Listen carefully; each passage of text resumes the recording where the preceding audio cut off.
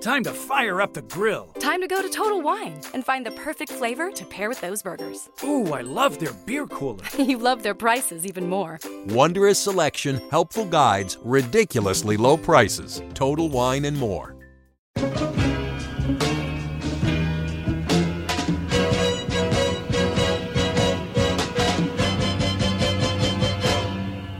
This is The Reality Is podcast where filter becomes extinct. And the studio's full today, people. The studio is full, man. We got a lot of content we're going to try and cover on today's show. I am your host, Anthony Roberts, and I have no self-proclaimed name, but just know I don't play no games when I'm behind this mic. And in the same sentence, all I do is play games and have fun in the studio when I am behind this mic. Welcome to episode 59 of the podcast, for real though. We got guest Marvell McFadden coming in into the studio to chop it up with us today, man, and talk about a couple of things. We're going to talk about religion. Last month we talked about relationships. This month we are going to address relationships. See, the reality is I made a mistake. We are going to address religion. And we're going to talk about a couple of things, man. But before we start the podcast, I want to talk about the Put 'em on Notice segment. I'm addressing Jim Herndon of On Location Portraiture. So, the reason I have an issue with this is because I know our consultant Artesia went to a Crown Royal private event, and she was a special guest invited out to come out to this to this event. Podcasting on the brand, I'm sorry, but to come out to this event.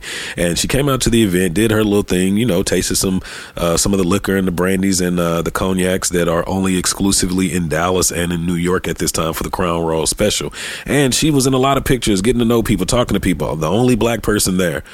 And this week, when she decided to look at the website to see what the pictures were and how they turned out, she realized that she had been cropped. Her black skin had been cropped out of every goddamn picture. Now, Jim Herndon, you are responsible for this, you piece of shit.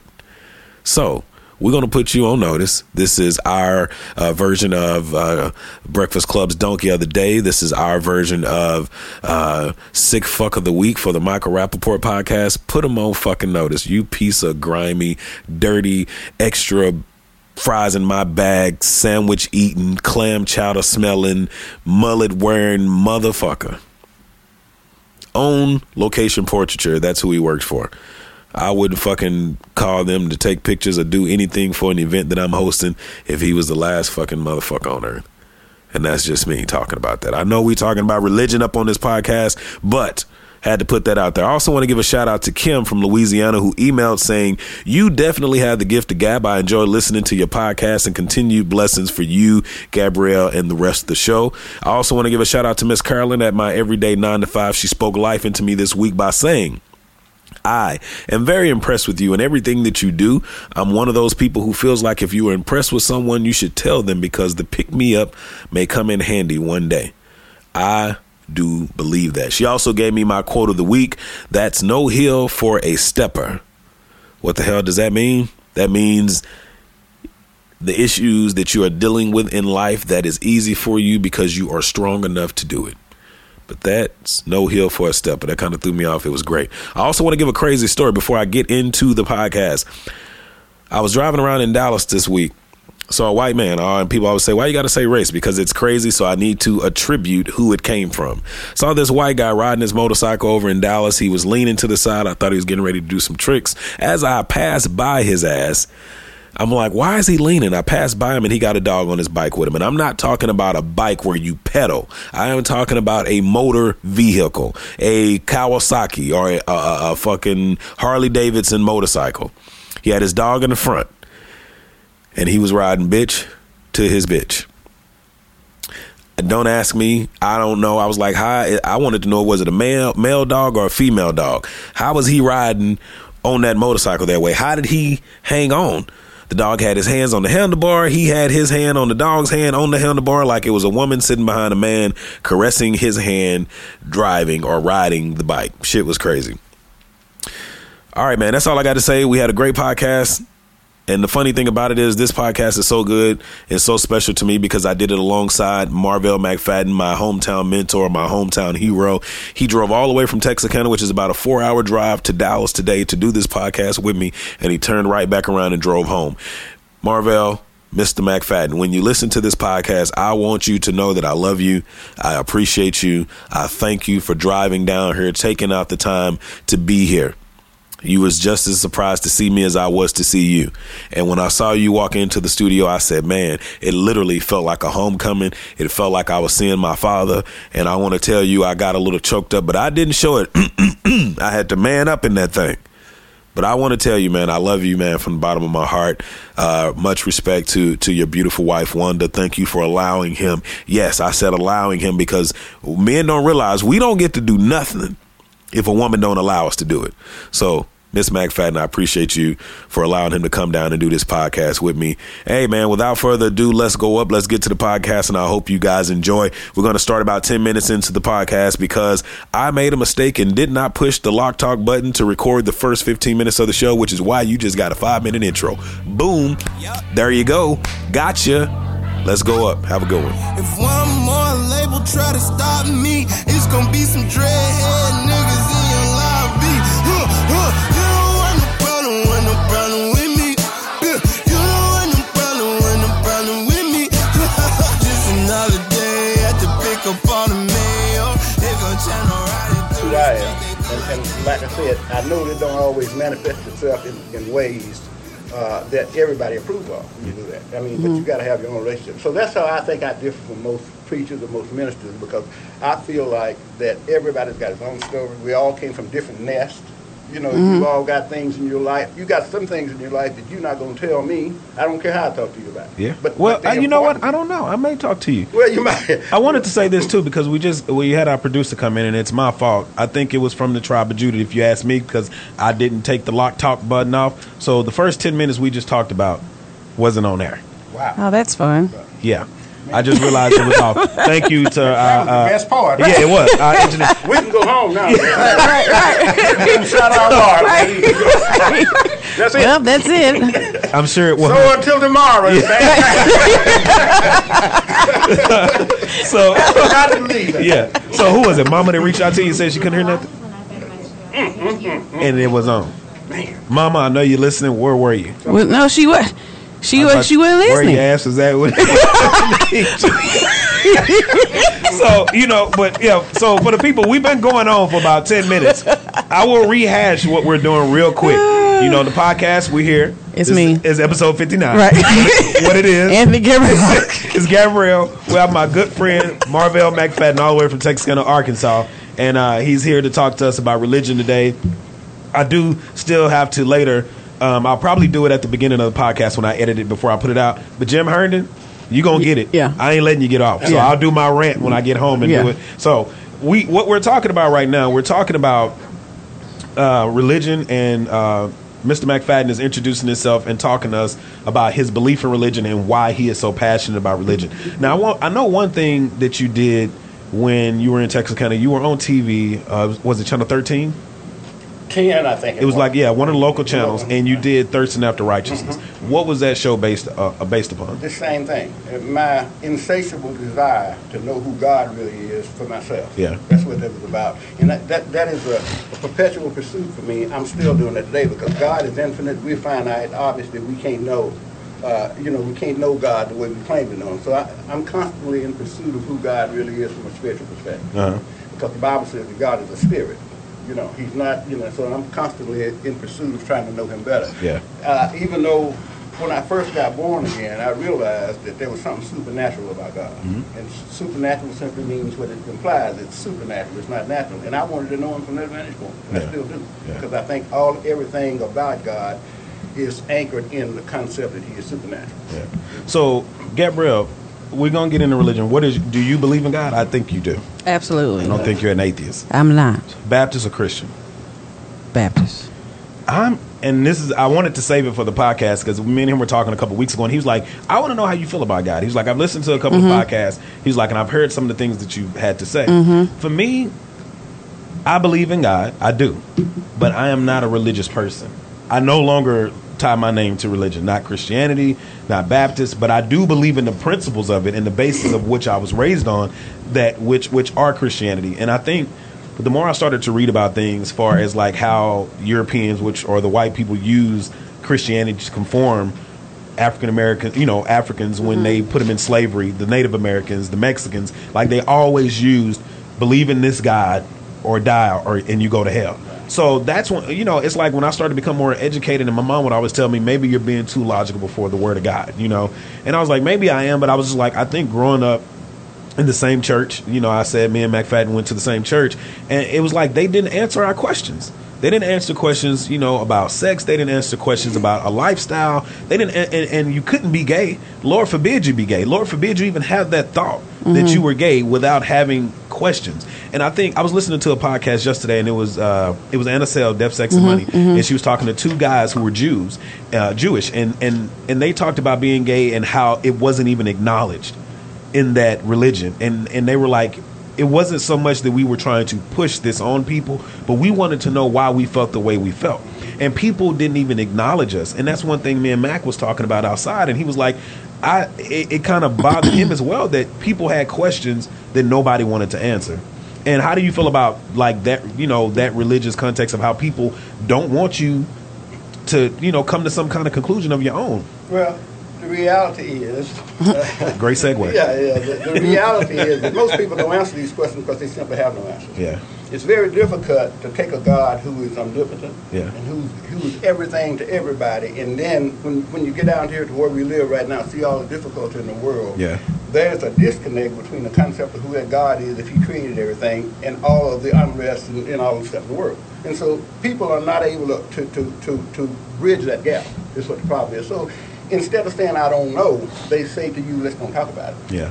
That's what they do. And in the past, in the distant past, like when I was coming up with them, that was good enough because America was in a situation where information wasn't a premium at the time. The preacher could say, the preacher said it, and that was good enough for us. Yeah. Right. But you go out on the street now, someone asks you a question, you say, well, the preacher said, they said, hell with the preacher. Yeah. You got to understand that we're living in a different time. The Bible says this, it says we ought to always be able to give an answer to those who ask the reason for the hope that's in us. If you serve God, if you are a Christian, if you profess to be a Christian and someone asks you a question like that, you ought to know what to tell them. When you don't know what to tell them, you're failing that person. So you got to say to that person, listen, and it's got to be attainable. Okay, you can't say, well, God meant one thing to happen, but the devil meant no, that can't be true because this God that you told me, he knew everything. He never makes a mistake. And why are we always blaming stuff on the devil? Like we give him too much credit. That's another thing we talked about. And I don't like when people do that. Like, because I always say, for me, I feel like God gave us free will. You know what I'm saying? Like bears automatically got to hibernate, birds automatically got to fly south. We were given, we were given a choice. So it's just kind of like the devil didn't make you do anything. You did that on your own. You did it on your own. I feel like sometimes, I don't feel like the devil can make me do anything. Now, I will say, there are times when you have those two thoughts, and it's like, I know the right thing to do, but I'm just going to do it anyway. But I feel like that's because that's the choice that I made. That's the choice that I made to do for myself. To yourself, yeah. We're not, I don't know what happened. The devil came over me and just... I feel like they all, like me and Mac were saying, it's like if you're talking about, you got a check in the mail. God sent that check. Nothing but a God. You swerve and you miss that car. I'm not saying that God doesn't give you the state of mind or the presence of mind to maneuver and do different things, or when you want to choose between two jobs, or like you were saying about your son moving and taking a job or not, like you pray and you get that understanding. But it's like, as much as we give God this credit, I think you got to question some of the things that you put yourself in, because me personally, I prayed to God for certain things and certain decisions, and I made those decisions, and sometimes I'm like, I don't know if that was the right decision. But it's like we always say, well, God knows, he even though it didn't go out, he has something on the back end for you, and maybe he does, but it's just one of those things. Sometimes you just want more than just follow God or lead God. You want like solid answers. But I feel like that comes with the thing, I don't know well to be quoting scriptures and nothing. So you. But I'm just saying, Let the Lord use But the whole, faith without works is dead. You can't pray for something and not do anything to attain it yourself. That's what a lot of people do. So that's why I feel like when I'm praying, I'm not going to just be like, okay, send me a better job or let me get promoted, and then I'm still at my desk and I'm in my desk coloring all day. It's just like I'm not going to get promoted. Chance the route. But for real, I do color my desk. That's real. Oh, okay. I really want to throw a monkey wrench in this whole situation. Let's go back to what you said a while ago. You said that God gave man free will. Let's stop and think about that for example. Okay, so then if free will is the smoking gun, in fact, if free will is why we're in the situation we're in, maybe God shouldn't have given it to us. Maybe he shouldn't have, but he did. Well, okay, let's just say he did, though. Then are we responsible for what we did, or is God responsible? I feel like we are. Okay, well, God gave us free will. Right, so to make the decisions for your life. Let me ask you this. Let's parallel it like this. I've got a granddaughter that's 3 years old. She comes over to my house. I got a .357 Magnum in my desk drawer. I gives her the gun and let her play with it, and she shoots her foot off. Whose fault is it? Yours. Okay, why? Because you're the adult, and she's only 3. Yeah, right. She's only 3, and from what I, Because I gave her something she wasn't qualified to handle. Right. Okay. Okay. If God gave us free will and we ill used it, then we wasn't qualified to handle. I can see where you're going. I see what you're saying too. Because you're see going to where say you because go. a 3-year-old kid. Yeah. Right, but I see where you're going as well. Okay. But I feel like it's not gonna like, here's the smoking gun. Yeah. So with the 3-year-old, you gave her no option. It wasn't like, I did give her an option. She didn't have to shoot a foot. I didn't tell no, her. I gave her I'm saying you gave her the gun. I gave her the gun. So that's what I'm saying. So it's like, I don't feel like you're going to give. I let her play with the gun, and she wasn't qualified to handle it. And the proof of the fact that she wasn't qualified to handle it is that she shot somebody with it. That proves she wasn't qualified. Right. The proof that we wasn't qualified to handle free will is that we ate the apple. Oh, well, yeah. That's the From proof. the So then, had God not given So us, God set us up. yeah. That's Oh, God, shut up. Wait, that sounds funny. Yeah. But that's the conclusion No, a lot I of people are coming understand. to. Yeah. Because we're saying, okay, if free will is a smoking gun, then we've been better off not to have free will. Yeah. Well, we didn't negotiate with God for free will. We didn't say to God, I'll let you create me, but you got to give me free will. Right. Free will was initiated by God of his own volition. That was his idea. Yeah. Okay, so then we would have been better off not to get free will. So God, maybe it was God's mistake. But I feel like that's, Now, sometimes I don't I believe do. that, but I'm saying that's where that road leads. Yeah. You know. What you say? I about to say sometimes I do, like, when they're talking about just our country versus though. like a dictatorship. Yeah. I don't always feel like that would necessarily be a bad thing. Yeah. Like some things, I feel like some things need to be governed. Like Charlamagne the guy says that all the time. Not everything. What? Oh yeah, maybe that's who I heard that from. Charlamagne the guy, he always like, we it's got too much freedom. Right. I don't feel like we need so many choices for every single thing. Like it has to be like 3 doors for everything. Like sometimes just tell me where I need to go, and that's it. I don't feel like you need all the. And what you saying that? Have you heard about the transgender bathrooms? The what? The trash in the bathroom. Not only have I heard about it, but I've seen it on regular occasion. the transgender bathroom. Oh yeah. I got it. Go ahead. But and we were talking about it. We talked about it in the group meeting. Oh yeah, but I agreed exactly what you said. Yeah, give them all their own bathrooms if that's what they want. But I don't think you should intermingle them. And it's some people feel like you should, and I'm like, okay. The thing that a lot of people are saying, it was like, okay, so what if it's a guy who's just a pedophile or he's a rapist? They do that already. You know what I'm saying? They do it already, but it's one of those things to where it's like, oh, are you saying they do it already, or are you saying that's what somebody else I'm said? saying that. Yeah. I'm saying no. Yeah, I they don't feel already like pedophiles are like, man, I really want to go in this bathroom and take this little girl, but the door says I can't. Yeah. I mean, No, they're going to go in the bathroom, they're gonna do what they wanna but they're do. going to do what they want to do anyway. So you saying that now you have permission to go in this bathroom doesn't mean like, oh, now I can go in here and do what I've been wanting to do all this time. I just feel like you should just create what's wrong with having 3 bathrooms? That's what I was about to say. Just create a separate bathroom, because not only does it create issues for the straight men and women, it also creates issues for the transgender person, for their safety. Right. I mean, not to be funny, I've been in bathrooms where white guys have said something to me or looked at me a certain way. And then like I said in the group meeting, I've been in a bathroom where I'm urinating and a guy with the dress comes in and goes in a stall, and I'm like, wait a minute. And not even that, because just like you said, I feel like a lot of times people feel like if you're gay or transgender and you're on the man side of it, they feel like you weak. Yeah. So like you said, that to me creates danger for this person, Yeah, because now, danger. or even the other person, because he ain't weak, he may not be weak, and exactly. now you done got yourself in trouble. Yourself in something, you thinking you can beat up Right, the dude because he's right, gay, right. and he been done put these hands to you like Exactly. So I Exactly. just think it needs to be one by themselves, where they can be comfortable, they can be in their own space, and then the world goes as it is. I just think I think a lot of times we're trying to do too much. And I think it just needs to be one of those things where it's not that complicated. Somebody said that's the I can't remember who said it, but somebody was saying that they shouldn't do that because it's the same thing with civil rights. Like when they were making black people go to the black restroom, white people go to the white restroom, versus just all women go to one, all men go to one. So The only difference is the amenities would still be good to these days. Back in the day, they would go into a bathroom for blacks, and the bathroom was trashy, stanky, derogatory things on the wall, and they didn't even have things to use the restroom. You know, my mom told me all these stories. So, yeah and no. You know what I'm saying? Right, but did you have something to say? No, yeah, I did, but I forgot what it was. I was trying to get you because I saw you put your hand on your face like, trying to keep it from slipping. Don't go nowhere. No, but I completely, first thing, from a Christian perspective or from a religious perspective, because that's what I'm here to talk about. Here's what you have to understand, is what we're trying to do with the world. We're trying to make something good out of something inherently bad. Yeah.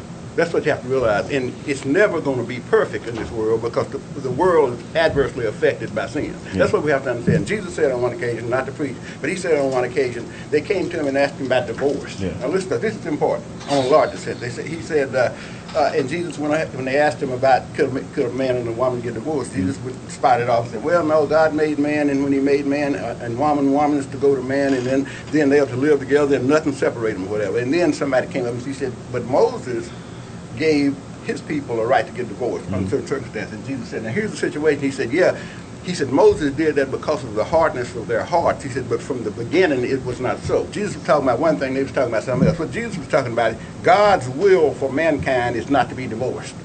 But since sin has entered into the situation, now you have to got to work. It has to be modified. Yeah, you got to work with whatever you issue. Now, when you start talking about 2 or 3 bathrooms, I wouldn't say God ever intended that, but now we've got situations now where that's necessary. Yeah. Right. You know, because of the lay of the land, the way it is right now. So, but we don't want to delude ourselves and ever believe that we're going to make this situation right, because it's never going to be right. And I know I'm not trying to be funny, but I always go back and I'd be like, you know, when I think biblically, I'd be like, did they even have bathrooms back then? They was just pissing all in the same place. They just going like dogs. Yeah, they just. I mean, I'm not trying. I'm just being for real though. I get what you're saying. Like, it probably sure wasn't like a bathroom like ours with the amenities. Well, it's just like the pants and the dresses and stuff. And I'm like, well, everybody wore togas back then. Like nobody had a toga and it was stapled in between their legs, where it looked like they had on like hammer pants. In the early 50s, in the late 40s and early 50s, I don't go back as far as Jesus did quite, but I can tell you, I have existed in a world where there was no bathroom in terms of me being raised, and so trust me. Yeah. So what did you do? Use a pot? I did the same thing you do now. You mean where did I do it at? I guess. I found a large tree. I'm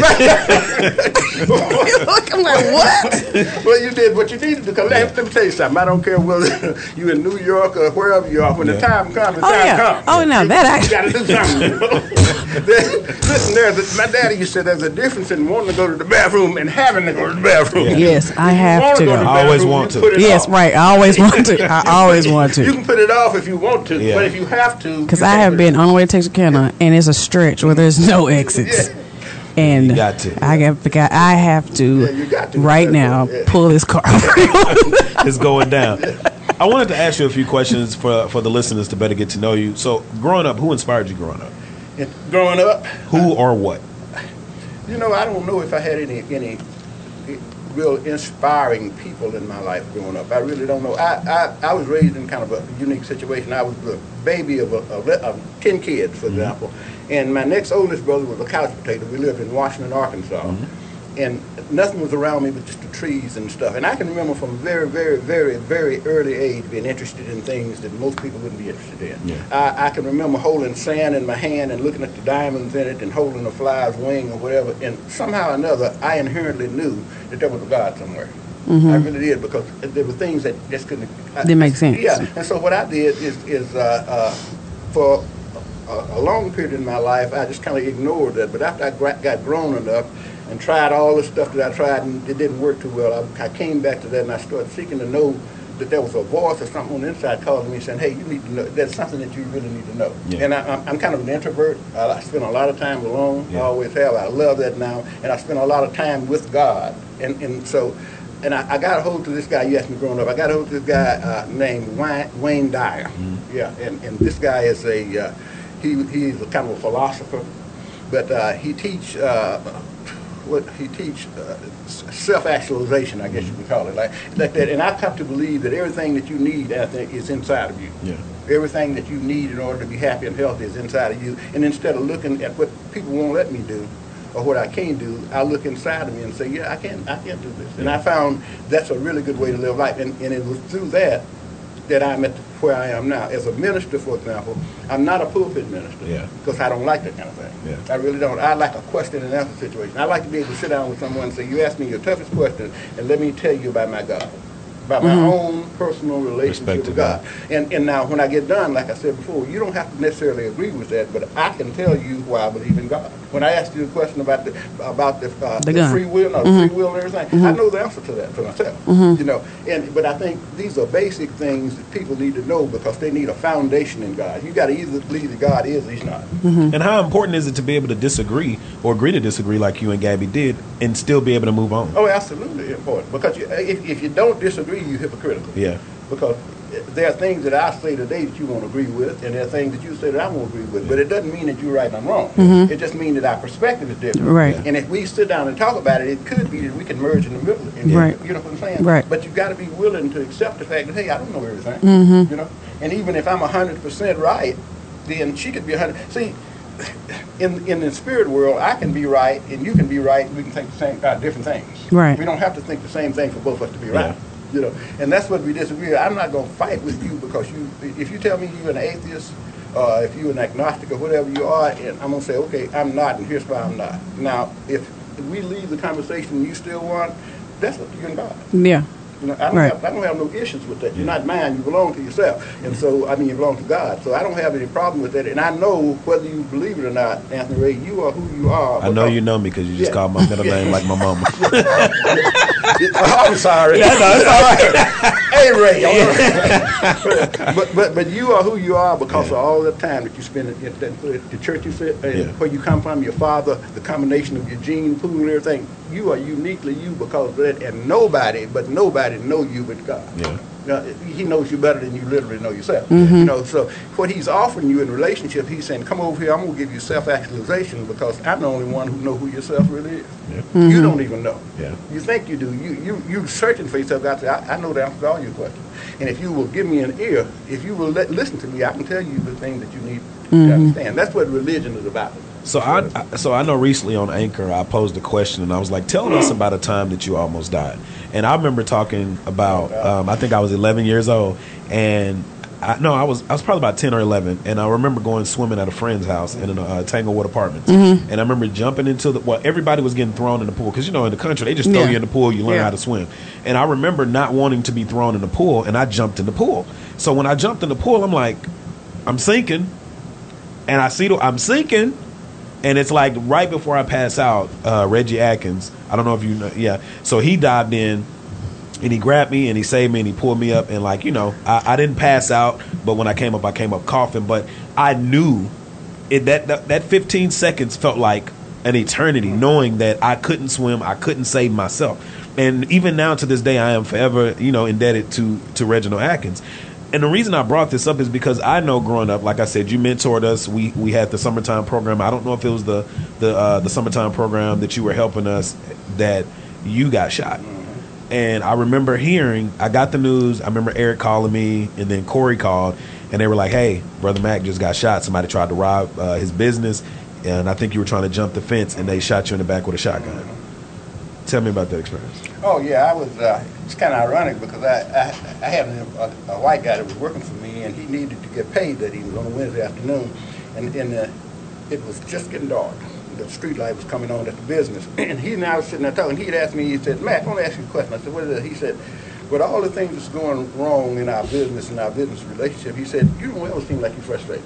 He said, you're just the same every day. He said, you don't ever have no problem there. And, of course, at the time, being fully a member of that church, on my way to church, I recognized that as a chance for me to witness to him. So I started to tell him about my relationship with God and how good God was and everything. And I noticed I was going around, there was about 10 kids walking down the street where they really shouldn't be walking. They just kept talking, kind of pointing at us a little bit. And finally, they came through the gate. I'm trying to make this story short as I can. They came through the gate, and one of them said, "Hey, man, give me a cigarette." I think they said. I said, "Well, man, we don't smoke." And by that time, they rushed us and just knocked us down. I mean, it's just, if you've never been involved in that kind of situation where this gang mentality takes over, it's really otherworldly. Yeah. It really is. It was like they didn't, I'd never seen any of them before, but it's like I was their worst enemy.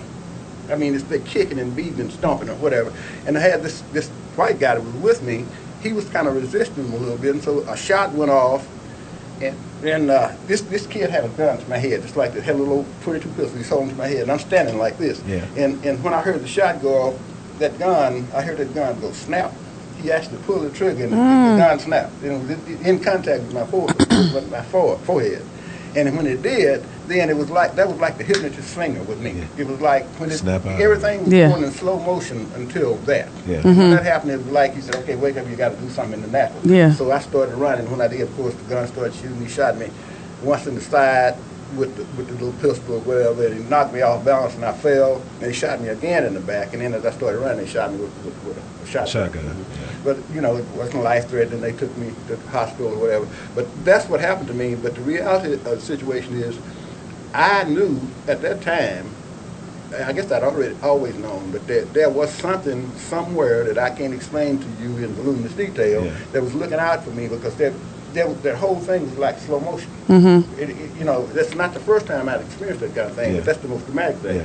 Yeah. And it's just like God, and I hate to say it because it turned a lot of people off, but there's some entity, if you will, that was controlling that situation that did not let that kill me. Now people ask me, okay, if that's the case, why did he let it happen to you at all? Well, one thing, so I can tell you the story. Right. One reason why it happened to me is so I can tell you, I can be on the podcast and tell someone the story. I want you to know. And the reason why I'm so resolute about my relationship with God is because I want you to know that Jesus lives for me. Yeah. Mm-hmm. And I'm telling you that I don't know how he elects to save some people and let some people die. True. I don't know that. But I can tell you it's not for the lack of power. Yeah. He definitely does exist. I can promise you. And I could recite to you several things that God has done, manipulated situations in my life that had to be him. Yeah. He's pulling all of the strings. I promise you, someone listening to this podcast now is going to think, you know what? Maybe I'll give that a try. Yeah. I mean, and the thing about it is, that's the beauty of it. Everybody has a story of some sort. Like, not to be funny, if you've never been shot and been on the brink of death, you can't say certain things. Like, you've been in that situation, I know it's different. For me, I've told the story before of me being, doing things in the streets, going to church, but living another life. And even when I moved here, I was still trying to do that thing. And the reason why trying to sell drugs ended quickly for me in Dallas, I didn't know people here. So it was like just trying to get into the game. And I never forget, I was dating my ex-girlfriend at the time, and I remember coming down the stairs to check my mailbox. And when I came down the stairs, I was living in Euless, and I went downstairs to check my mailbox. And I heard footsteps, but I wasn't looking. I'm thinking maybe somebody else is checking their mail. And literally, it's like I got hit in the back of the head. And it I was dazed, and it was the butt of a gun. And I remember the guy, he was like, give me your money. You know what I'm saying? I know you got it, whatever. And I'm like, how did this dude know I got money? And I don't have, I was just like, bro, I don't have anything on me. That's all I remember. I kept saying, I don't have anything on me. And I'm thinking, okay, I'm about to get killed. Yeah. It's a wrap. I have no gun on me. Apparently he knows what I'm doing. And I remember after continuously saying, no, I don't have anything, I'm dazed, like I finally stood up and like he was gone. You know what I'm saying? And I remember going back upstairs and I called my girl and I was like, hey, I just got robbed. When I was dating this girl, she knew about my lifestyle and she's like, I can't be with you if this is what you're going to do. Yeah. And I remember I had to tell her because she thought I had stopped. And when I told her, she was like, she was mad and she stopped talking to me for a while. But my whole mindset was like, I could have just died. Like, I should have been gave this up. Not to be funny, I'm from a small town coming to a big city where I don't even know the game like that. And I'm here by myself trying to do this. I probably stepped on somebody's toes, probably was in somebody else's territory, probably, giving it to somebody else. I don't know what the situation is. And that's why I say I may not be religious, but I am spiritual. And like you said, I do believe there's a God. And not to be funny, as much as Full Gospel taught me things that I don't ever want to do, they did teach me things that were substantial into the way I live my lifestyle and try to now. I did see things, I think I told somebody, I don't know if I mentioned it on the podcast, but I remember going to Dallas Church one time up here in Dallas, and it was a guy that we continuously always saw in a wheelchair for like 7 years. And I remember coming to a convention, I think Pastor Murray prayed for him, and he got up and walked.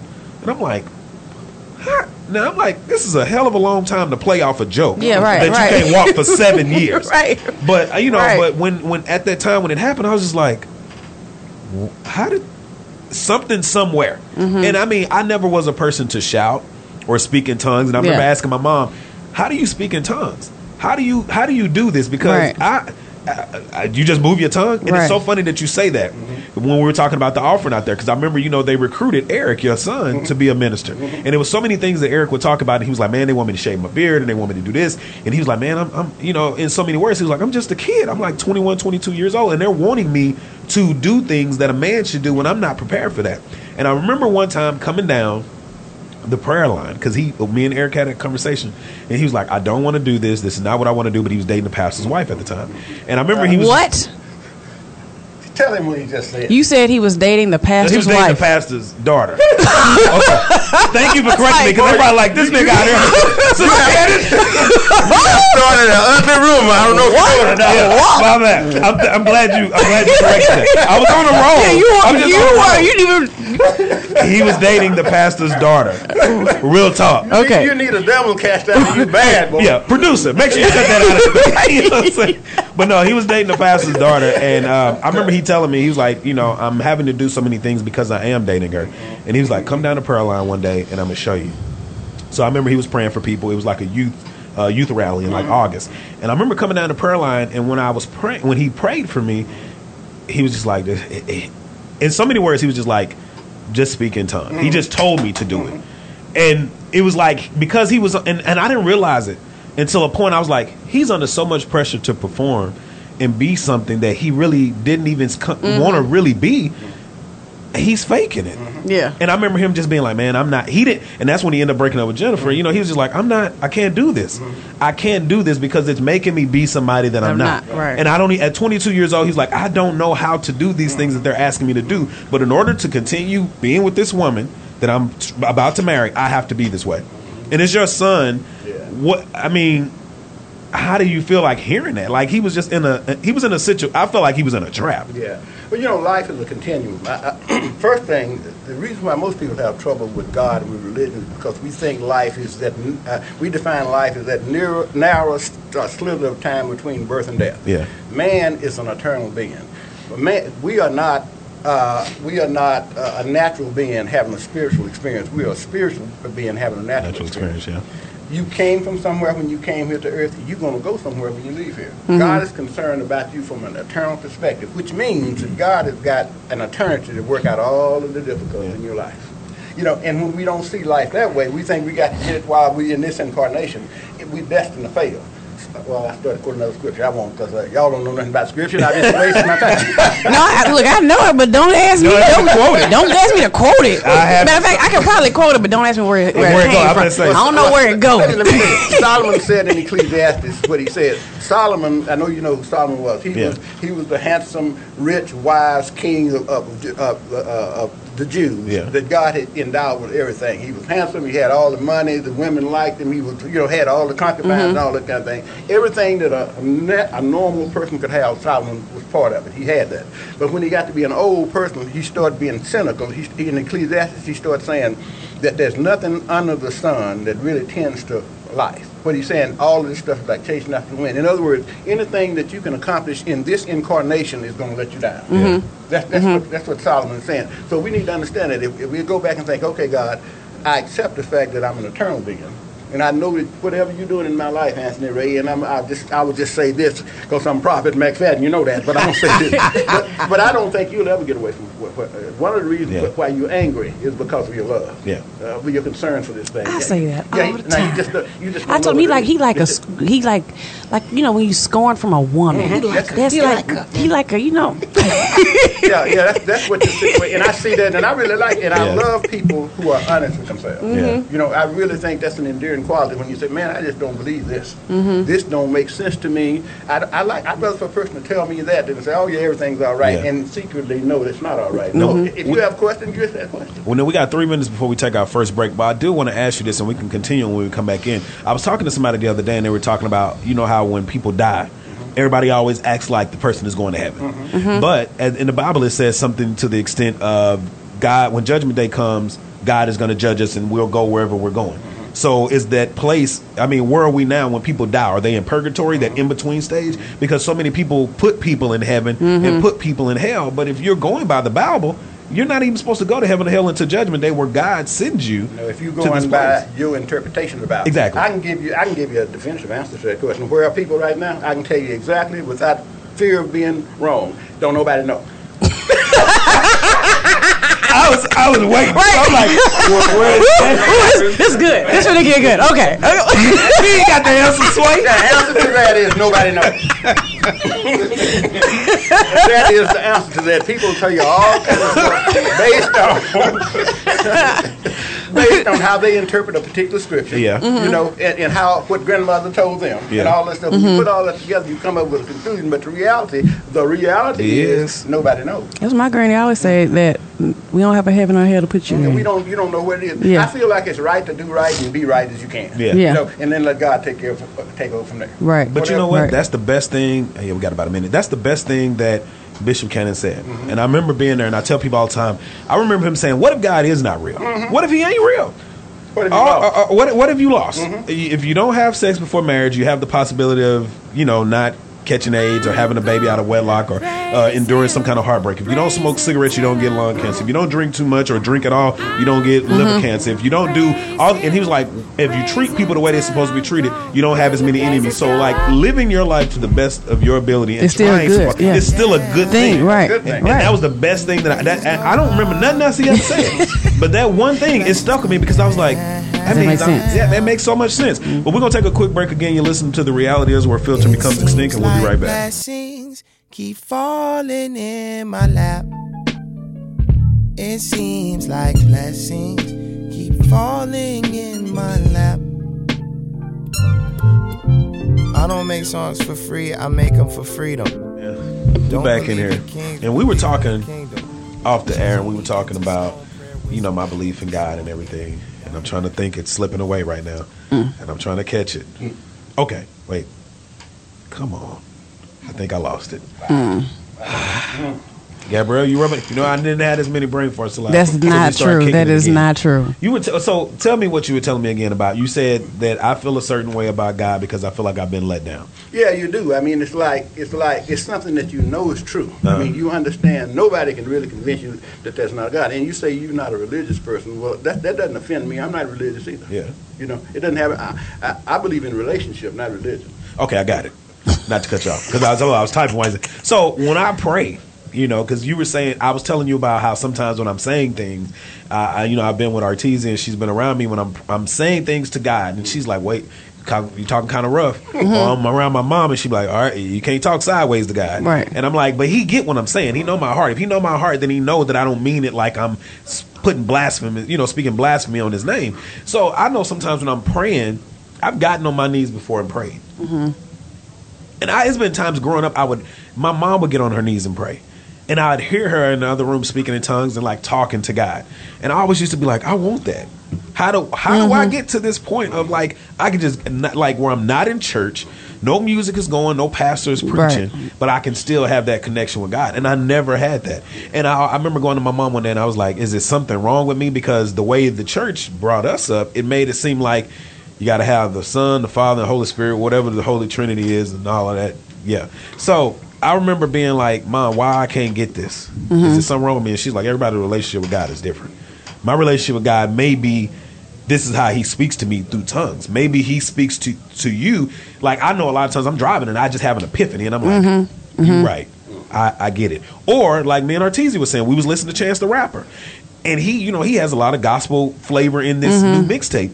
And I had chills. And she said the same thing. I was like, it was a couple songs where he was singing. I think he got 2 songs called Blessings on the record. And I was just like, I feel this right now. It's not the traditional or the conventional sense of God in church, but it's still a message there. Right. To where it's like he sends you messages in so many different ways. Right. And that's what I've come to a point to where I'm like, you know what? I may not be as like, I guess, much of a Bible thumper, but I'm like, God still talk to me. He still speaks to me in a different dynamic, but he still speaks to me.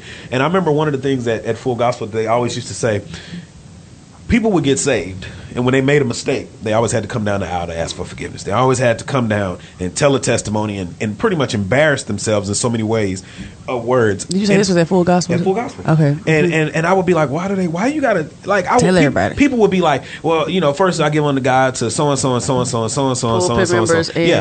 And then they would turn around and be like, well, God delivered me 15 years ago from snorting crack, and I remember leaving my kid. And I'm like, you gonna talk about leaving your kid at home and snorting crack? Like, people are, as much as they're listening and saying thank you, God, for blessing you. They're passing. They're judging you. Yes. And I used to, as a kid, I used to be like, why is she saying that? But you guys, you can. No. I'm just listening. But I just used to be like, why are people like? Why is that why necessary? do you have to do that? Right. And why do you have to like? People would go down and after like having sex or being in a relationship for so many months and then coming back to God, they were still coming to church, but they may not have participated as much because if somebody found out about their personal life, they got set down. Mm-hmm. So then when they finally got right again to where they back in the choir, they done gave up whatever sin it was that they were having, they got to come back and say it all over again. Once God saved you, he saved you. That's your Lord. Once you confess your tongues in your heart, my opinion, as God is your Lord and Savior Jesus Christ, you ain't got to keep doing that over again. That's why he gives you graces and mercies to ask for forgiveness. So you believe that once saved, always saved? Unless you say I ain't with God, I'm riding with the devil now. I mean, why? I mean, that's just like me. Like I feel like if I'm getting married and I marry Artesia and we together and I make a mistake, I got to come back and marry her again. I'm already married to her. I asked her for my forgiveness, and I work on that thing that I made a mistake on to make it better and build a relationship and strengthen our relationship, which is the relationship that you have with God. That's in my opinion. You know, some people do that though. You know, what's it called when they you know, they ain't getting married again, but renew their vows. Yeah, maybe that's so, do you believe in eternal salvation? You believe once saved, always saved? Yes. So once God accepts you, but I don't feel like that gives you a pass to just do what you want. It's not a get out of jail. Yeah, I don't feel like it's a get out of jail free card. It's like I can just turn up and I'm already going in. Yeah, it's difficult to hear you all's opinion on that because it's a hard thing for you all to say, and you're 100% right. That ought to come out easy because once God saves you, he saves you. Right. Yeah, because first of all, you don't save yourself. Yeah. Well, let's look at it like this. Okay, when you start talking about a God who's all knowledgeable, you come to God and say, God, I'm laying my sins on the altar. I'm sorry for everything I've done, and I want you to save me. Now, when God says, okay, God knows whether you're serious or not. Yeah. Okay? So, in other words, if you're just trying to jive God when you say that, God ain't even trying to hear it. He ain't trying to know it. Because he knows that you're not serious. So, if he saves you, that means that you had to be serious, right? Right. Okay, now, once he saves you, how would you get unsaved if you were serious? Because what you do when you get saved is you put your life in God's hands. Right. In other words, it's for God's keeping. I think about the Six Flags. I tell a story all the time in my teaching where this guy took his kid to Six Flags, a little 5-year-old girl, and of course when she walked through the gate, it was so overwhelming to her and everything, she just had hold to her dad's hand and she just squeezed it real tight, because I mean she was happy, but the thing was just overwhelming to her and everything. Yeah. But okay, she stayed in Six Flags for 2 or 3 hours and she started getting tired. And then she started getting tired because she didn't have the strength, she started loosening her grip on her dad's hand. Yeah. What do you think the dad did? He grabbed tighter. He grabbed her hand. Yeah. Yeah. It's not up to her to save herself because she can't do it because of her inherent weaknesses. It's up to the father to make sure the child Come through stays with safe. that message. You see? Money. So do it. So here's the deal. Once That's God it. That's saves good. you, he holds on to you. Mm-hmm. And the reality is, I keep saying that to you. Hey, that's fair. I'm trying to get back on the show next week. but the reality is, our transgressions don't separate us from God once the blood of Jesus has washed away our sins. Yeah. Mm-hmm. In fact, there's a scripture in 1 John 3:9 for you Bible thumpers that says that once you've been saved, you're not any longer able to sin. You can't sin once you've been saved because the blood of Jesus washes away. It's like, for example, you can take a rabbit. Y'all listen to this because this is good. You can take a rabbit and you dunk it in water. Yeah.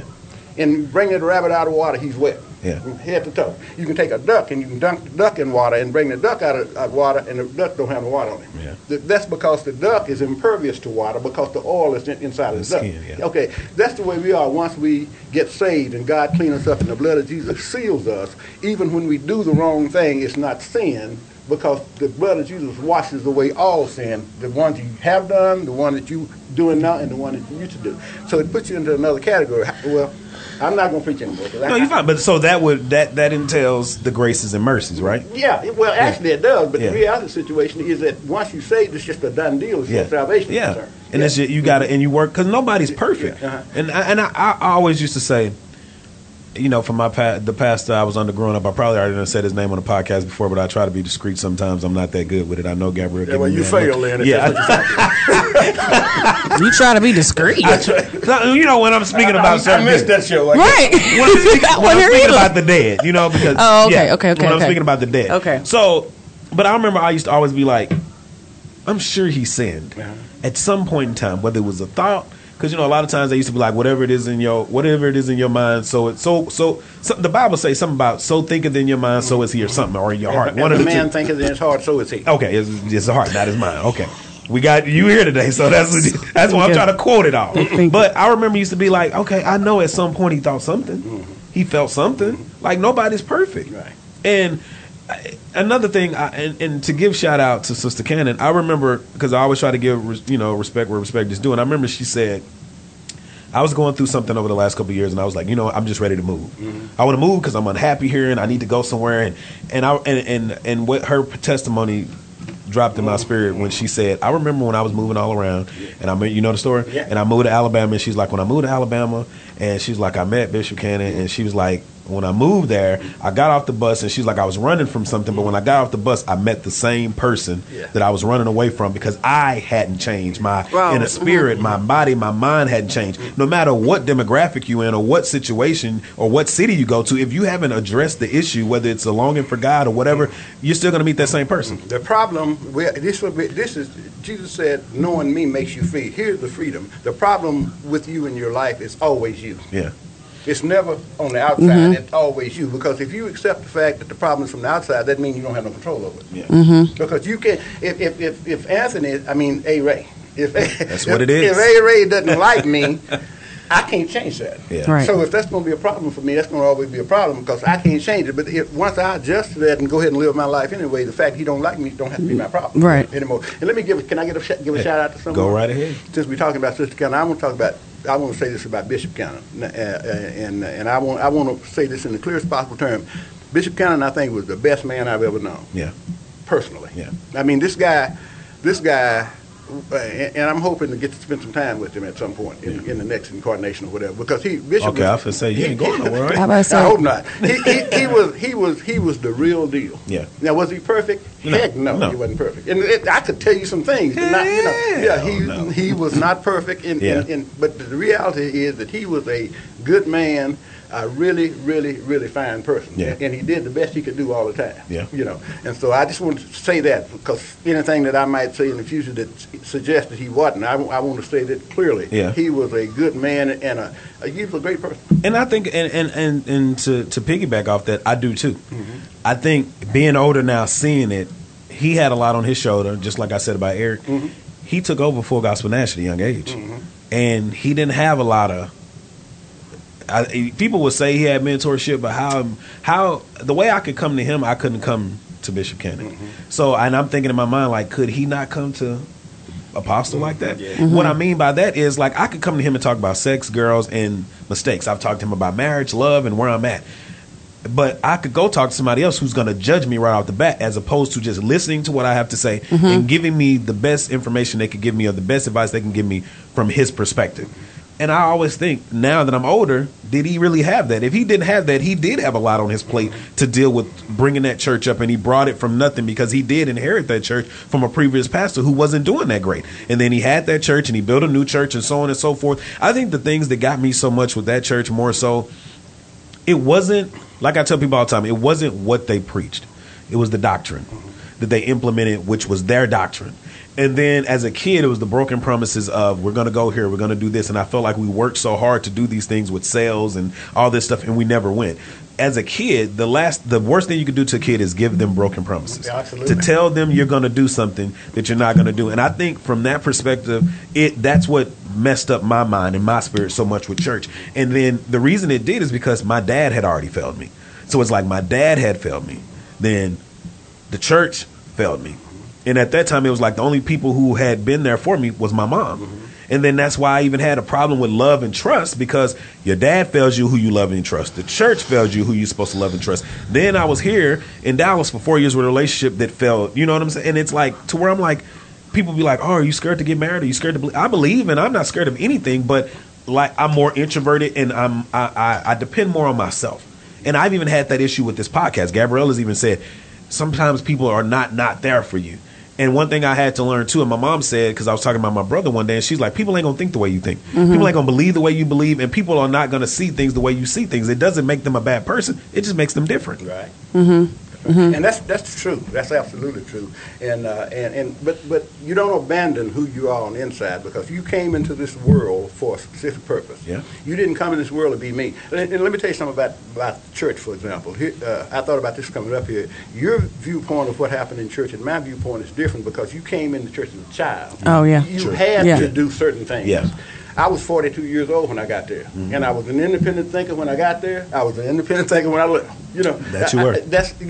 Whenever I felt like, okay, this church is good, but it's no longer good for me. Right. I agree. So it wasn't anything that I had against the church. It's just the fact that I didn't need to be there any longer. Right. You know, because some of the things. But ironically, Bishop Cannon knew that. Yeah. You know, I remember when Promise Keepers first got. I remember that. Yeah, and I think I was the only person in Full Gospel Fellowship anywhere that ever participated in Promise Keepers. Yeah. I went to talk to Bishop about it. He said, "I'm gonna tell you, Brother Mac," he said, "you need this.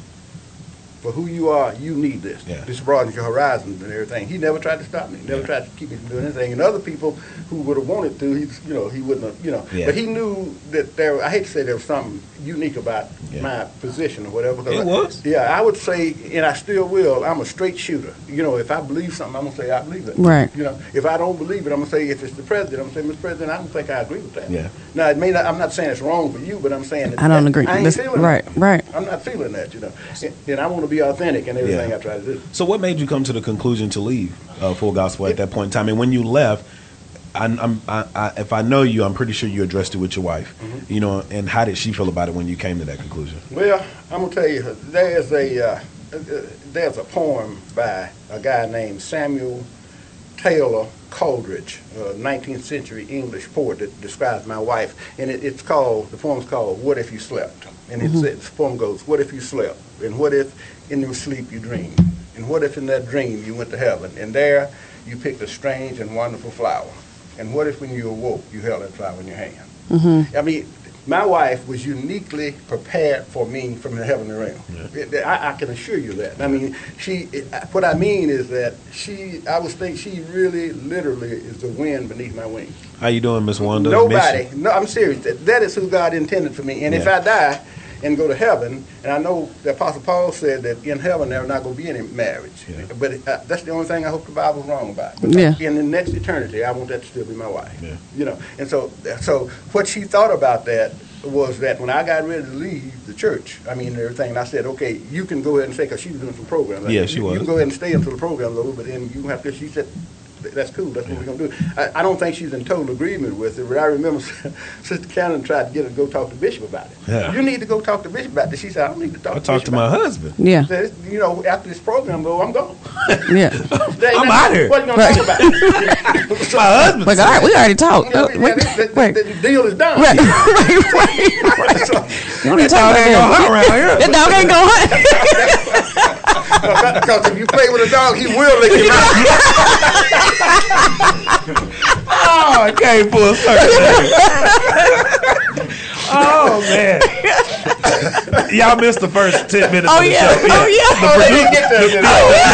The producer, he came in and told us about it, but I'll reiterate it when we do the podcast from home and get it updated. So I wanted to talk, because we always talk about, like I was telling you before, we talk about relationships on the podcast. What do you think, from your perspective, is the key to a successful marriage? Because you've been married, 28 years? No, 50. Almost. I've been married. What you know about? I've been married. Oh, I was reading this website that you've been a Christian for 28 years. Yeah. Okay. Sorry about that. I've been married for 49 years. I'm messing up today. I'm messing up. He said, whoa. You definitely give me in your trouble. What kind of wife he got around? 28. What was that? It's just like I said, I don't know if I'm in a position to give any advice on it, because like I just said, I think God created this one just for me. Yeah. You know, so I don't have to know how to do it. You know, I was able to be who I am and not have any problem with her. Now, first of all, let me tell you, we've been saved now almost 30 years. Mm-hmm. We were like everybody else before we got saved. Mm-hmm. Trust me, I'm not saying we had 50 years of bliss and no problem with everything. We had our times. Yeah. Right. But once we got saved, it was over. Yeah. Absolutely over. And I can tell you, this is the truth. Not a word has been mentioned about what I might have done in the past or what she might have done before we got saved. Since we got saved. Yeah. The last 29 years since we've been saved, nobody has brought anybody else up. Yeah. Not one word is crossed. Because that's, I've always subscribed to the notion that if any man be in Christ, he's a new creation. I felt like we were new people, So we just started doing, and we just never brought all that stuff up. But the reality is that I think she was made for me, and she's my most ardent supporter. Mm-hmm. I could never do what I do because I'm always swimming against the current. Mm-hmm. That's what I do. I'm always making waves by design. That's what I try to do. And she's always said, "Hey, if that's what God is saying, let's go for it." And we have spent some big bucks in this thing. Television programs, radio programs, stuff that we have financed out of. We have spent tens of thousands of dollars in this, because I felt like God wanted me to do this, wanted me to say that someone need to hear this, and we've done it, and she's always supported me. So I don't know if I'm in a position to tell you what you need to do with a relationship, other than I'd say the first thing, you need to marry the right one. Yeah. You need to marry somebody that's of like mind, whatever, and then of course, without getting too preachy, you got to make God the central figure in your relationship. Yeah. Just like me, when I go off like to L.A. or somewhere, when she's still at home, if I go off and I'm doing something, she's just as safe with me when I'm in L.A. as she is when I'm in Texarkana, because I don't do what I do where the relationship is concerned because of her. I do what I do because it's right to do it. And that's what I was about to say, because I like to get to the meat of things. So when you say, because a lot of people be like, all right, you always hear people say, keep God at the center of your relationship. I was about to ask that. So what does that entail from your perspective? It entails knowing what he wants you to do. Yeah. In other words, succumbing to his desire. And his desire for you is the same in Texarkana as it is in Los Angeles. Mm-hmm. In other words, if it's right in Texarkana, it's right in L.A. Right. When you go off and see whatever you see that you may be tempted by and everything, if you wouldn't do it when you was in Texarkana, you shouldn't do it. The center focus is not her or me, it's what's right.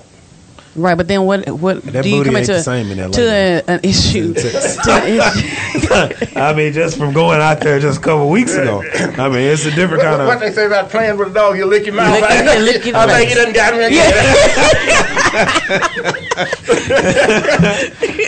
Well, it's like in a relationship. So when you're saying that God needs to be the center, I would take that as both people need to believe the same thing is right. Because if I believe that something different than what my husband believes, then you come into this position to where it's like, well, both of us feel that we're right. You know what I mean? So it's like, how important is it that both of you are on the same page, or both of you are pretty much serving the same God, the same ideals? But the Bible says you shouldn't be unequally yoked. Right. And that's very, very important, because that's a very valid point you make. But the thing about it is you both of you put God in the proper place in your life. In the first place, okay, God is the head of my life. Mm-hmm. That's the thing that both of you have to do. And then the fact that how God reveals himself to you is how you think about God. But the first thing is that, okay, if God speaks to me, I'm going to say, yes. Mm-hmm. That's the concept that you have to have to get along. Regardless of what he say, if he speaks to me and I know it's him, I'm going to do my best to obey what he say. That's putting God first. In other words, you don't put Aunt Nancy first, or you don't put the preacher first. God is first. Right. And if he's first in your life and he's first in your spouse's life, then you've got a really, really good chance of coming to a meeting of the mind. Right. Yeah. And I found that to be the case. We were probably the oddest couple, and nobody in my family or anybody that knows would ever thought we had a chance. Our marriage had a chance. Mm-hmm. Because she was crazy and I was crazier. Oh yeah. When we got together. Yeah, when we got. I mean, you just know she wasn't crazy. She was always a good person, but I was the crazy one. She just seemed real low key. Yeah, she always seemed low key. Yeah. And not to be funny, I feel like I'm a lot like you, far as like when I think about the way you were when I was growing up and I saw you, like you said, you always kind of radical and against the grain. Mm-hmm. Not in a negative way. You just felt like if you can't explain to me why you want me to do this, I'm not gonna go that way. I'm gonna figure it out for myself, and then I'm gonna go that way. I'm the less hypocritical person you ever gonna see. Because I don't think there's any enduring features of hypocrisy. I say that all the time. I don't know how to sugarcoat nothing. There's nothing to be gained by pretending you're something that you're not, or pretending you believe something. There's nothing to be gained. Even if I'm wrong, I'm gonna say this is what I believe. Now, I hope maybe if I'm wrong, you can help me to believe something else. Yeah. But the minute I say, okay, I believe you, A. Ray, that means that I've changed my mind. I really do believe you. Right. But I'm not going to say yes if the answer is no. I'm not, and I advise anyone to yourself be true. Whatever it is you really, really believe. And maybe causing you some problem, you got to be willing to make a change if you believe to make a change. But Don't go around saying yes when the answer is no. I know in the church we were affiliated with, we had people all the time talking, I'm blessed, I'm happy and everything, and go home and cry themselves to sleep. Crying themselves to sleep. Yeah. Or you would have people who would give, the thing that used to trip me out was I was like, people are giving all of this money. And I was in the church from Pampers till I was about 19 when I was able to just leave. And I remember being like, some of these people are in the same position that they were in from as early as I can remember it as a kid until I left the church. I could go there now, and I promise you it's people that I'm living better than, and there's no reason why that should be. Well, and when you start talking about giving, though, because people would hear what I say in that thing, well, he's saying that you shouldn't give money. Nobody gave more money than me in church. Yeah, no, that's true. We spent, didn't we? Yeah. I mean, and I believe, as long as I believe that you started the $100 part. As long as I believe that that's what God wanted, God continued to bless us. Yeah. You know, and whenever I got to the point where I realized God, let me tell you what God will do for you. If you serve Him, God will say, do not give that person any money. Yeah. Now that I believe, because I've been to several. Because I mean, I do go to church. I go to church. I don't. I mean, not on a regular basis. I probably haven't been in about a month, but for the most part, I go to church. But I have been to some, and they'll give, and I'm like, some just don't feel right, Some and don't I'm feel just right not anymore. going to. But if I'm at a church and I want to give, then I do. Yeah. But that's because that's how I feel. Yeah, but it's like I don't feel that I have to give wherever I go. Yeah. And God tells us not to give under constraint. Right. Yeah. Under compulsion. I know that one. Yeah. God like a Most cheerful people do. giver. He likes A cheerful giver. Yeah, what that usually mean though in churches, they want you to smile when you come around. They want you to come on, just smile when you do it. It made me think about Coming to America when they was passing that plate around, and he put the chicken bone in there, and he was like, "Hey, Daddy, he said, put some, you gotta put some money in there." He said, "Oh, I thought it was a trash." You fool. Oh man, but I'm the same way, and I remember going to one church, and it the thing that I loved about the church is actually it was Antioch Baptist Church, and I think I said this last week when it was time to give an offering. I think when I joined the church, it was on the Sunday where they were like, it's tithe time, and he was like, if you don't have the 10%, excuse me, I know I'm tired, man. When you don't have the 10%, they was like, give 5, 3, 2. He's like, whatever God lays on your heart that you have. If you don't have 10%, you can't give 10%.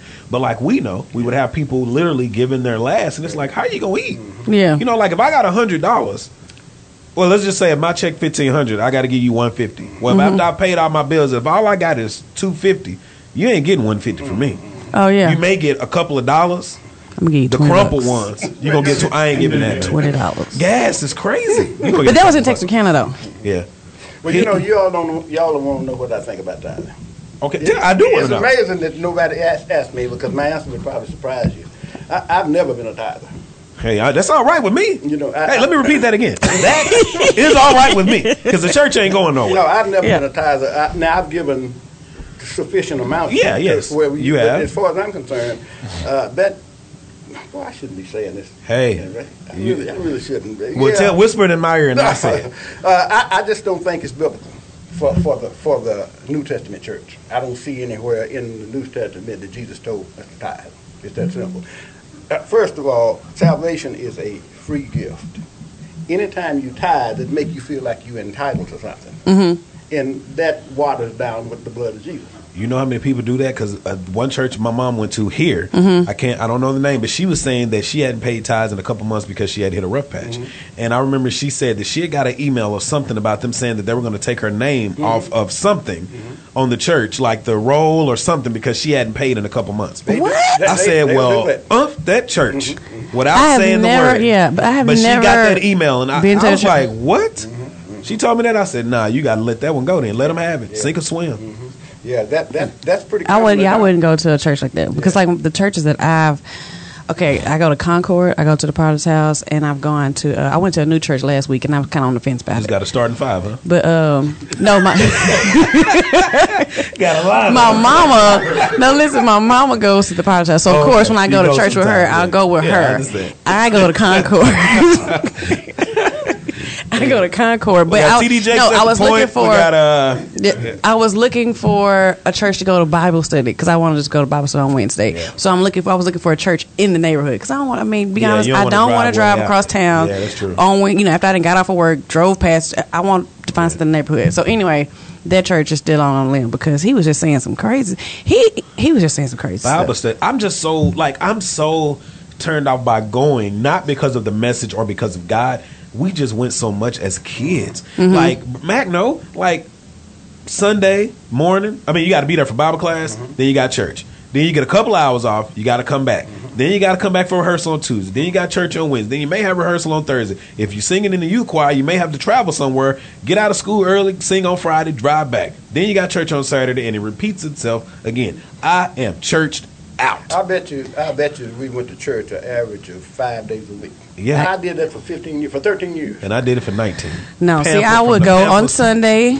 We had Sunday school service, and then Wednesday for BYPU, and then if it was our Sunday to sing in the choir, then we had a rehearsal on Saturday. So the max was maybe 3 times a When week. my mama would tell us we didn't have to go back Sunday night, I don't know what.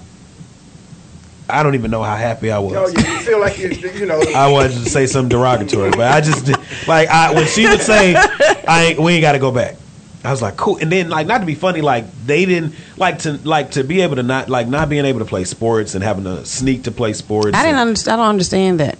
It just wasn't. Because now, even though I was going to church, because so I would say after my parents got divorced, then we did go to church more often because that's where my mom lived. Yeah. And she was like at church all the time. But it was fun to me because like the kids would do other stuff and we would be somewhere else. But lost my train of thought again. See where it stems from, Mac? Anytime you listen to this podcast, if I have a brain fart, it's because of her. But I hope it ain't contagious because at my age, I don't need no help. Oh gosh! But I think there's a lot of good things with church. A lot of people hear me talk about church nowadays, and they just they be like, "Oh man, you just." What I recommend, A-Ray, is that a person really seek a relationship with God. Yeah. That's what I do. And you do that from the heart. Yeah. You say to I God. agree with that. Yeah, you say to God, look, God, I want to know you better. Yeah. That's my there's a lot of things I don't understand, or in your case, you might say, God, I'm kind of mad at you. Yeah. If you really are, because if that's the way you feel about it, if you feel that way, and we was talking a moment ago, I know what I wanted to get in. You talked about get on your knees and pray and everything. You know how I pray to God? I say, man, I need to talk to you. I do the same thing. I do in it the now. car. That's how I do it now. Wherever in I'm the at. car. Yeah, wherever. God Yeah. talks back to me. I can tell you, for instance, I got a place in my house. After I turn all the television and stuff off and start back to my bedroom, I got a couch in the living room where I usually get on my knees right at the edge of the couch there and pray a little while before I go to bed. And I had this one thing I've been dealing with, me and God had been dealing with, and he said, he told me, he communicated to me, he said, man, I got this. He said it just like that. And that term, he said, I got this. And when he said it, it communicated to me what God is saying. Hey, don't worry about every aspect of this. I got you covered.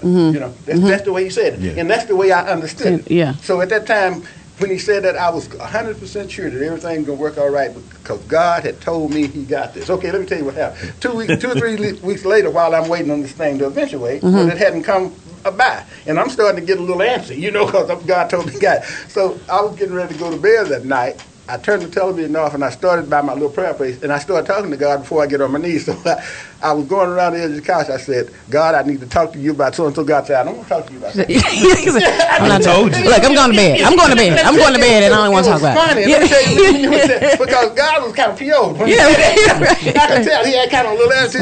He said, I don't want to talk to you about that. He said, I told you I got that. He said, not only did I tell you had it, but you knew what I meant when I said it. I communicated to you, and you got it. He said, now it's a matter of whether you believe it or not. I done everything I can do in this regard. He said, I got that, and I done told you it ain't nothing I can tell you beyond that. You know what I did? I didn't even pray. I went on. I felt kind of embarrassed, but that's the kind of relationship I have with God now. I talk to him all the time. Hey, I need to talk to you about it. What's up with this? Yeah. Or when I have a bad thought or when I do something that I know I shouldn't, I'm going to whatever. All day long, whatever the situation is, I got that running relationship, communication with God, which is a good thing. God is looking to engage you in that kind of thing. He wants to be that in your life. I agree and with you that. don't have to say, yay, thus says the Lord, to get his attention. It's so funny because I always think about, like, when I look at how people, like movie stars and actors and rappers and stuff like that, and I'm like, they doing some of the most sinful things, if you will. Smoking weed, sleeping with a lot of women, whatever the case may be, doing drugs. But they always give glory to God, thanks to God, thank God, blah, blah, blah, blah, blah. And I'm like, how, and a lot of times I've heard people, church people, like, how are they successful doing what they do still giving thanks to God, but doing all of these wrong things. And have you ever sat back and thought, like, how are they so successful? I think God don't have no calculator. You're one sin is just as bad as they're 100. Right, and too, I always this is what I think. Yeah. You don't ever know what a person is going through behind closed doors. Oh, yeah. So although they're they're getting all these blessings that we can see and all this money and cars and fame, blah blah. You don't know if their mama got cancer or their kids can't walk or because I'm always surprised when I learned that celebrities the guy from The Game, he played Derwin. Yeah, I know. He has a daughter who's disabled. She has Bell's palsy or something like that. I don't know.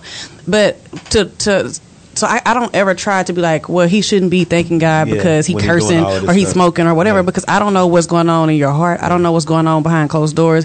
I don't know if you in these big old mansions by yourself, lonely and crying. Right. Yeah. So it's just because you have all these tangible things doesn't mean anything for your salvation or for your soul. So it's when people say things like that, I feel like that's because my thing is I can look at you and feel like you're successful, but I don't know what's going on in your personal life. I tell people that all the time. Some people will come to me and they'll be like, they just think the world of me, and I'm like, hey, I appreciate that. But in my mind, I'm like, it ain't easy. You have no idea. You have no idea what it is to put all of this stuff together. We all got our fights, right? Right. And everybody, I don't care where you are, because Jesus said it like this. He said, in this world, you're going to be persecuted. Yeah. Mm-hmm. If you're good, if you're not good, or whatever the situation is, it's inherent in the system of things that bad things going to happen to us in this world. All of us going to get sick. All of us going to have things and that kind of. But God deals with the heart. He deals with who we are on the inside.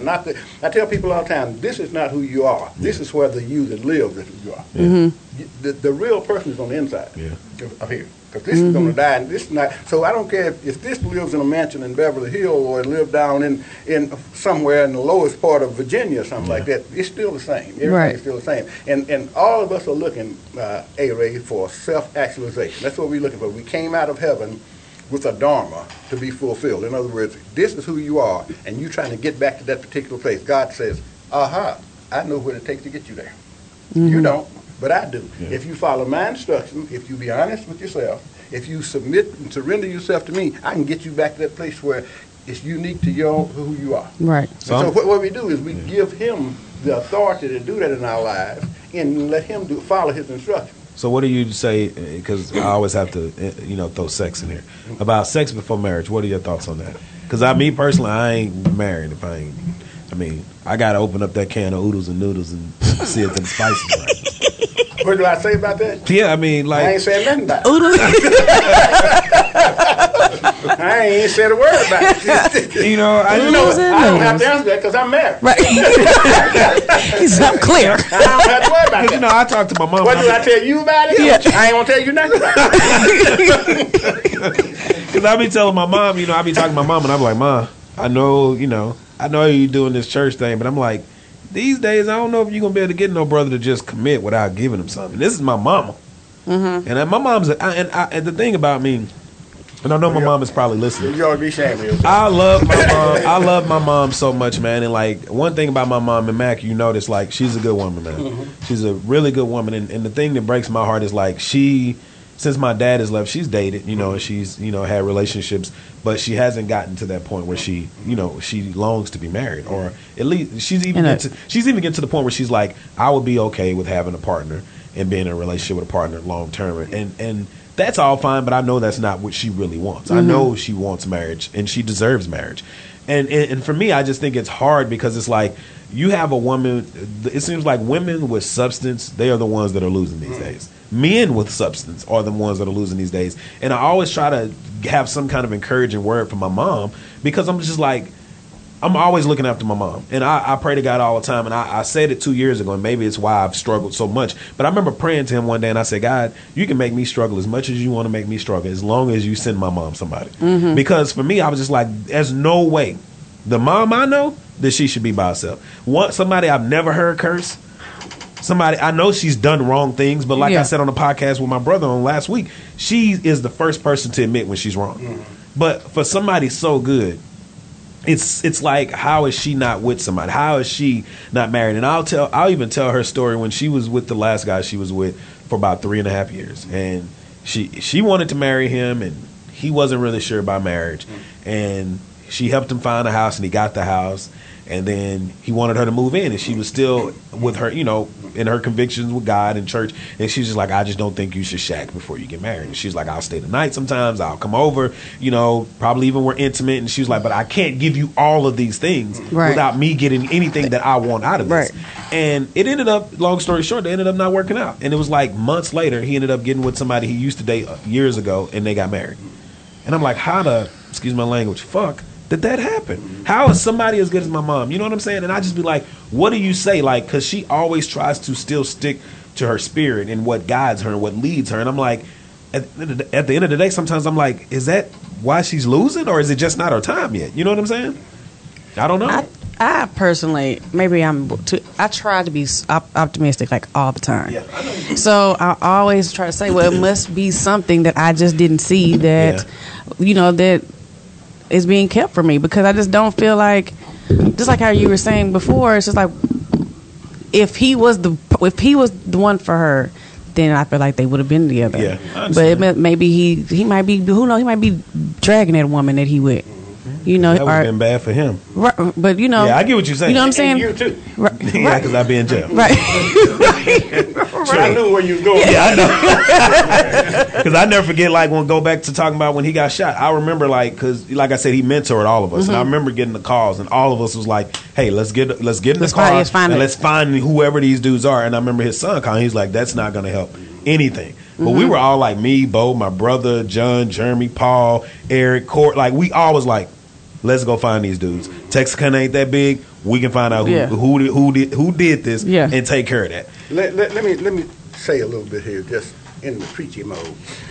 First thing you have to understand about God in the overall picture is that man have to live by trusting God, because God sees things that we don't see. He takes in it, like you just said, for example, you don't know who this guy is. This guy could be a serial killer. Right. You really don't know. And what we think, look, how many times have you ever thought something was good and it turned out not to be good? Right. Many times. 99.9%. That's what I'm saying. So it's not an unusual thing for that to happen. We can think, okay, this could be so good and it could be the worst thing in the world for us. Right. So what we have to do, we got to realize, like I said to begin with, that this is an imperfect world we live in. And if happiness is going to be based on what happened to us down here in this incarnation, then all of us are going to be miserable.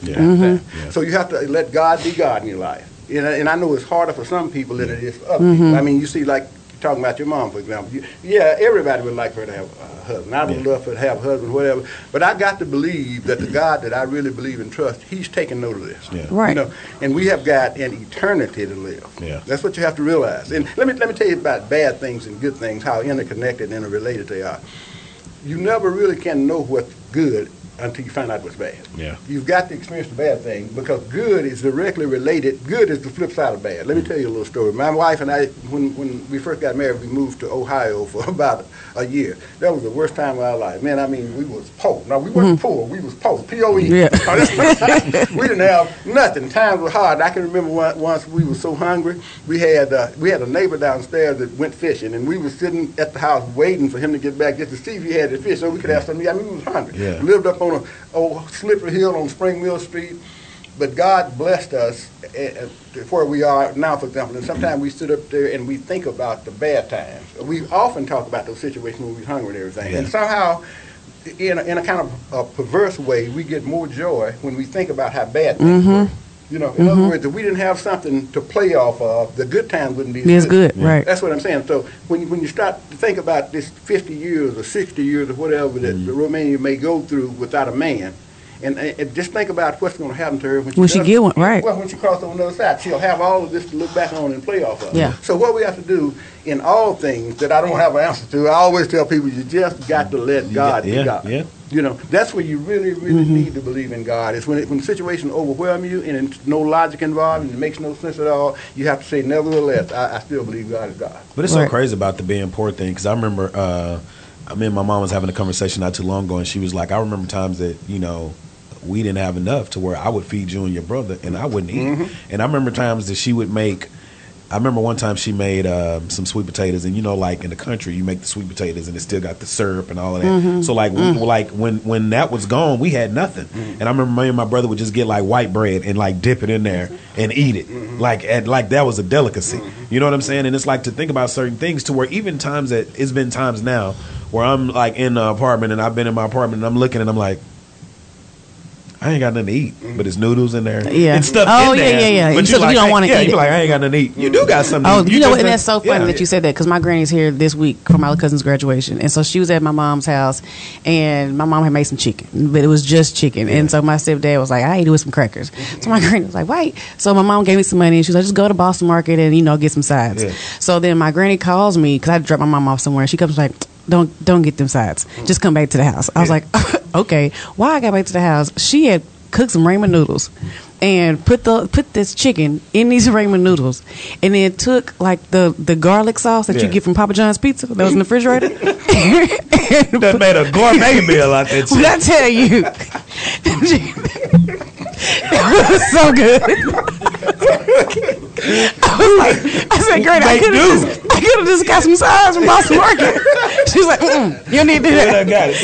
Save them dollars. You need to do that. She had cut up a cabbage. That cabbage was done like in, I don't know, however long cabbage take. Yeah. She put that garlic stuff on the cabbage too. I was like, how did you even make this stretch?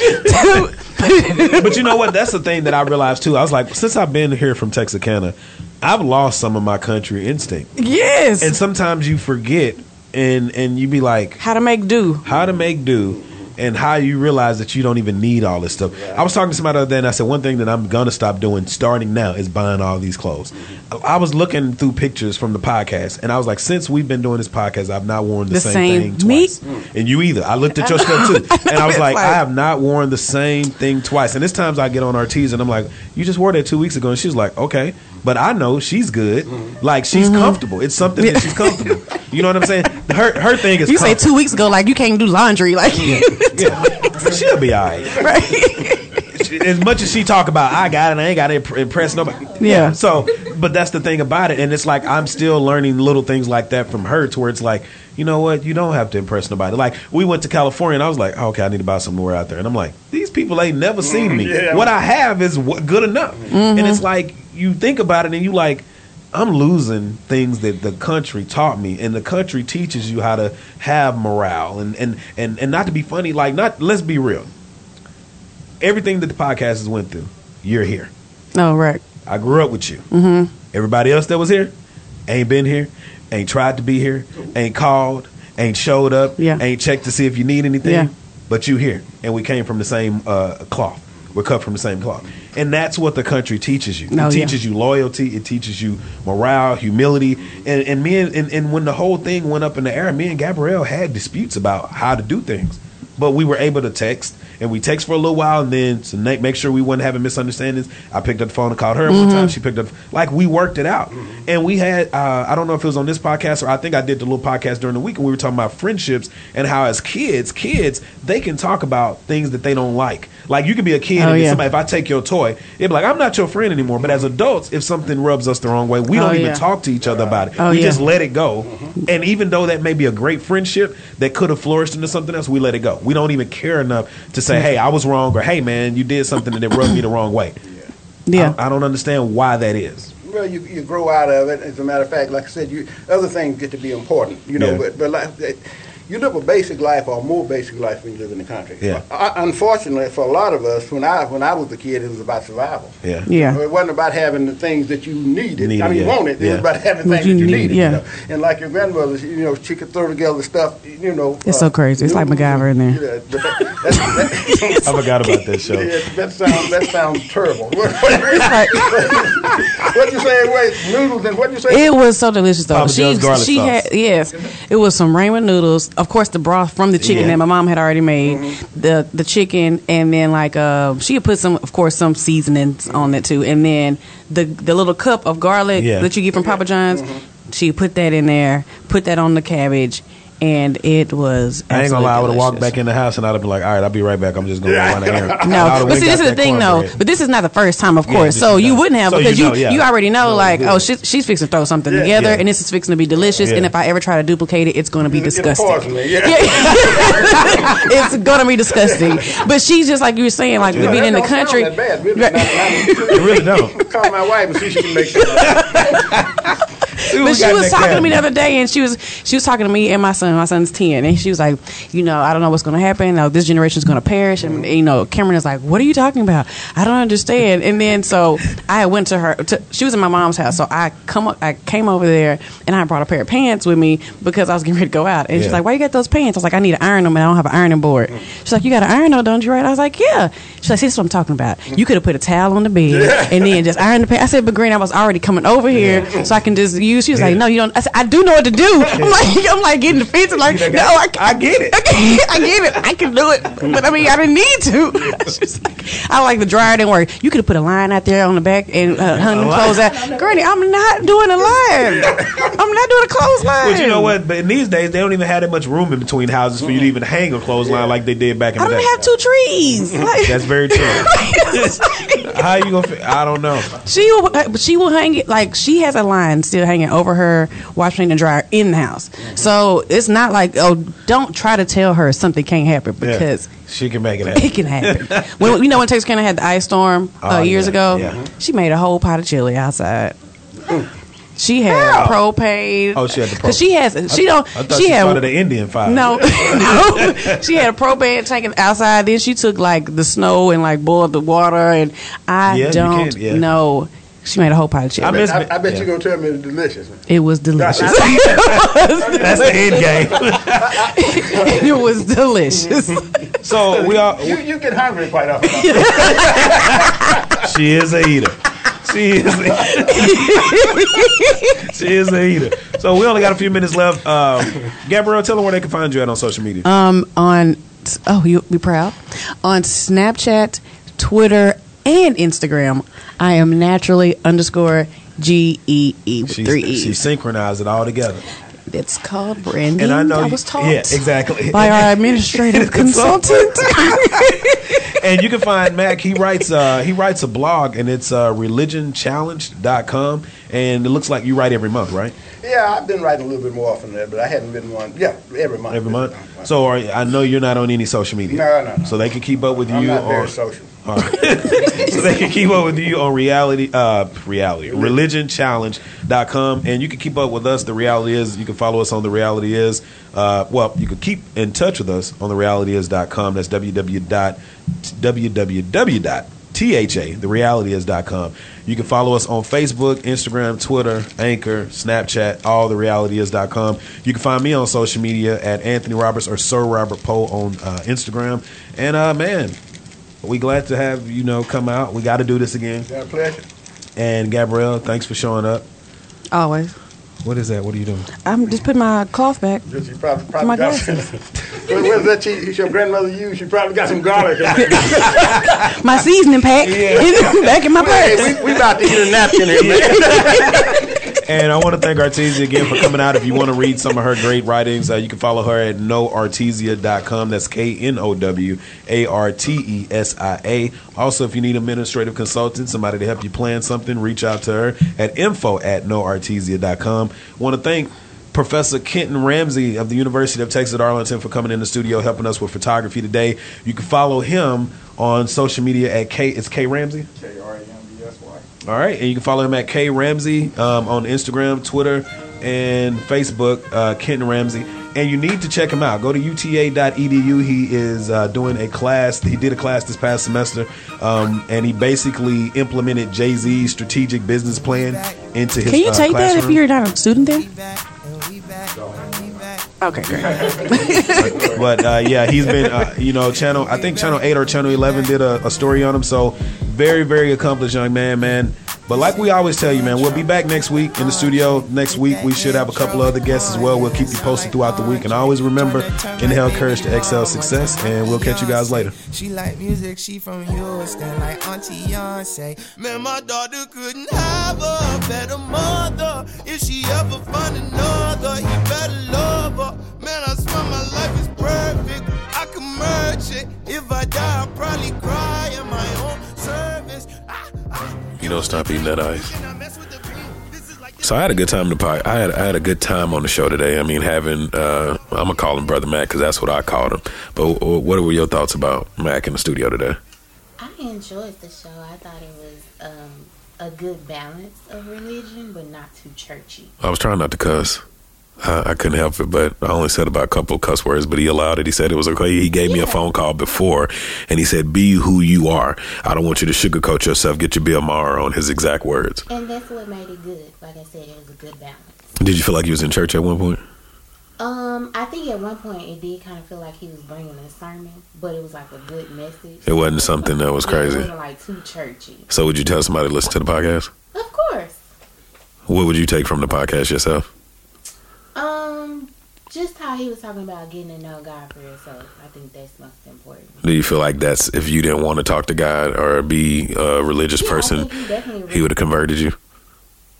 I'm just being honest. Would he have converted you? If I was in that position, then yes, he would have. So you are saved, is what you're saying? Yes, I'm saved and filled with the Holy Ghost. Well, see, no, you got to say saved, sanctified, and filled with the precious Holy Ghost. Is that what you say? That's what you have to say by the church's standards, but by my standards, I can say what I want to say.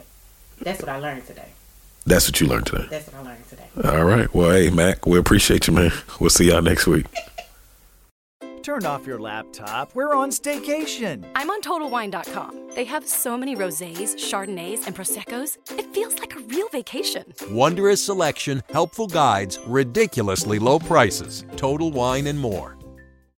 Today on News 4 at 4, we're working for you. An inside look at the local COVID vaccine trial for kids, what children reported days after getting the shot, and how it could impact the timeline of kids being vaccinated. Today at 4 p.m. on NBC4. Tonight, it's The Voice Live rounds, and Nick Jonas wants his first win. Let's get this done. Who's got what it takes, and whose dream ends here? Watch live and vote to save your faves. The Voice Live rounds, tonight on NBC.